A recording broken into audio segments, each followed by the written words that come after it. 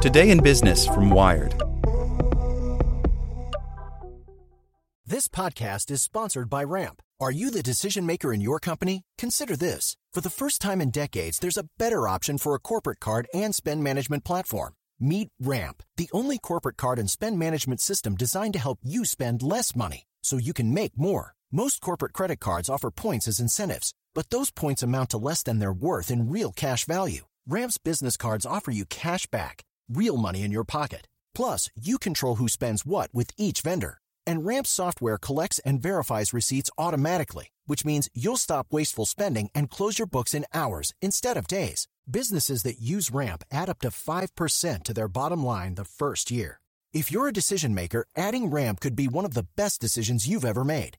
And now get $250 when you join Ramp for free. Just go to ramp.com/easy. Ramp.com/easy. RAMP.com/easy. Cards issued by Sutton Bank and Celtic Bank, members of FDIC. Terms and conditions apply.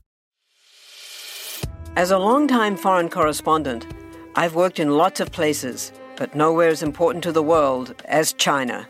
I'm Jane Perlez, former Beijing bureau chief for the New York Times. Join me on my new podcast, Face Off, U.S. versus China, where I'll take you behind the scenes in the tumultuous U.S.-China relationship. Find Face Off wherever you get your podcasts. Today in Business from Wired.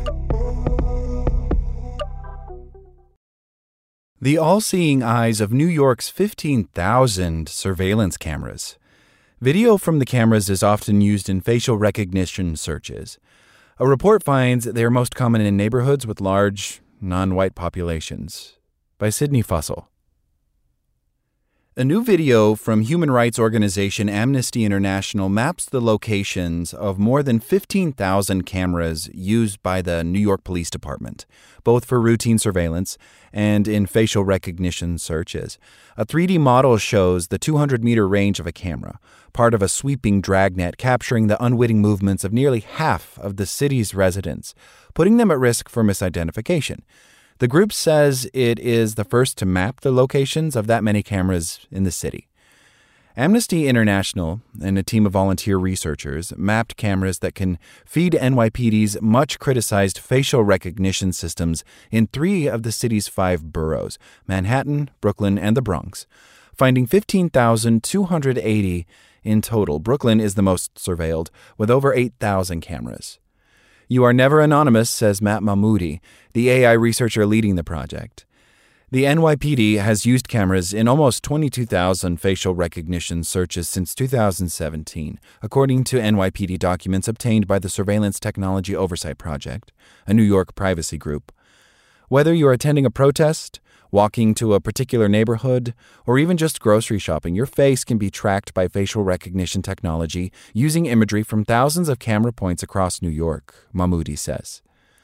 The cameras are often placed on top of buildings, on streetlights, and at intersections. The city itself owns thousands of cameras. In addition, private businesses and homeowners often grant access to police. Police can compare faces captured by these cameras to criminal databases to search for potential suspects. Earlier this year, the NYPD was required to disclose the details of its facial recognition systems for public comment, but those disclosures didn't include the number or location of cameras, or any details of how long data is retained, or with whom data is shared. The Amnesty International team found that the cameras are often clustered in majority non-white neighborhoods.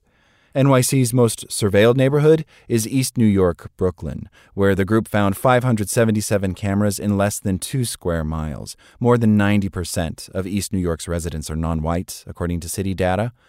Facial recognition systems often perform less accurately on darker-skinned people than lighter-skinned people. In 2016, Georgetown University researchers found that police departments across the country used facial recognition to identify non-white potential suspects more than their white counterparts. In a statement, an NYPD spokesperson said the department never arrests anyone solely on the basis of a facial recognition match and only uses the tool to investigate a suspect or suspects related to the investigation of a particular crime. Where images are captured at or near a specific crime, comparisons of the image of a suspect can be made against a database that includes only mugshots legally held in law enforcement records based on prior arrests, the statement reads. Amnesty International is releasing the map and accompanying videos as part of its #BanTheScan campaign, urging city officials to ban police use of the tool ahead of the city's mayoral primary later this month. In May, Vice asked mayoral candidates if they'd support a ban on facial recognition. While most didn't respond to the inquiry, candidate Diane Morales told the publication she supported a ban, while candidates Sean Donovan and Andrew Yang supported auditing for disparate impact before deciding on any regulation. Like what you learned? Subscribe everywhere you listen to podcasts and get more business news at wired.com/business. For the ones who work hard to ensure their crew can always go the extra mile, and the ones who get in early so everyone can go home on time, there's Grainger, offering professional-grade supplies backed by product experts so you can quickly and easily find what you need. Plus, you can count on access to a committed team ready to go the extra mile for you. Call, click Grainger.com, or just stop by. Grainger, for the ones who get it done.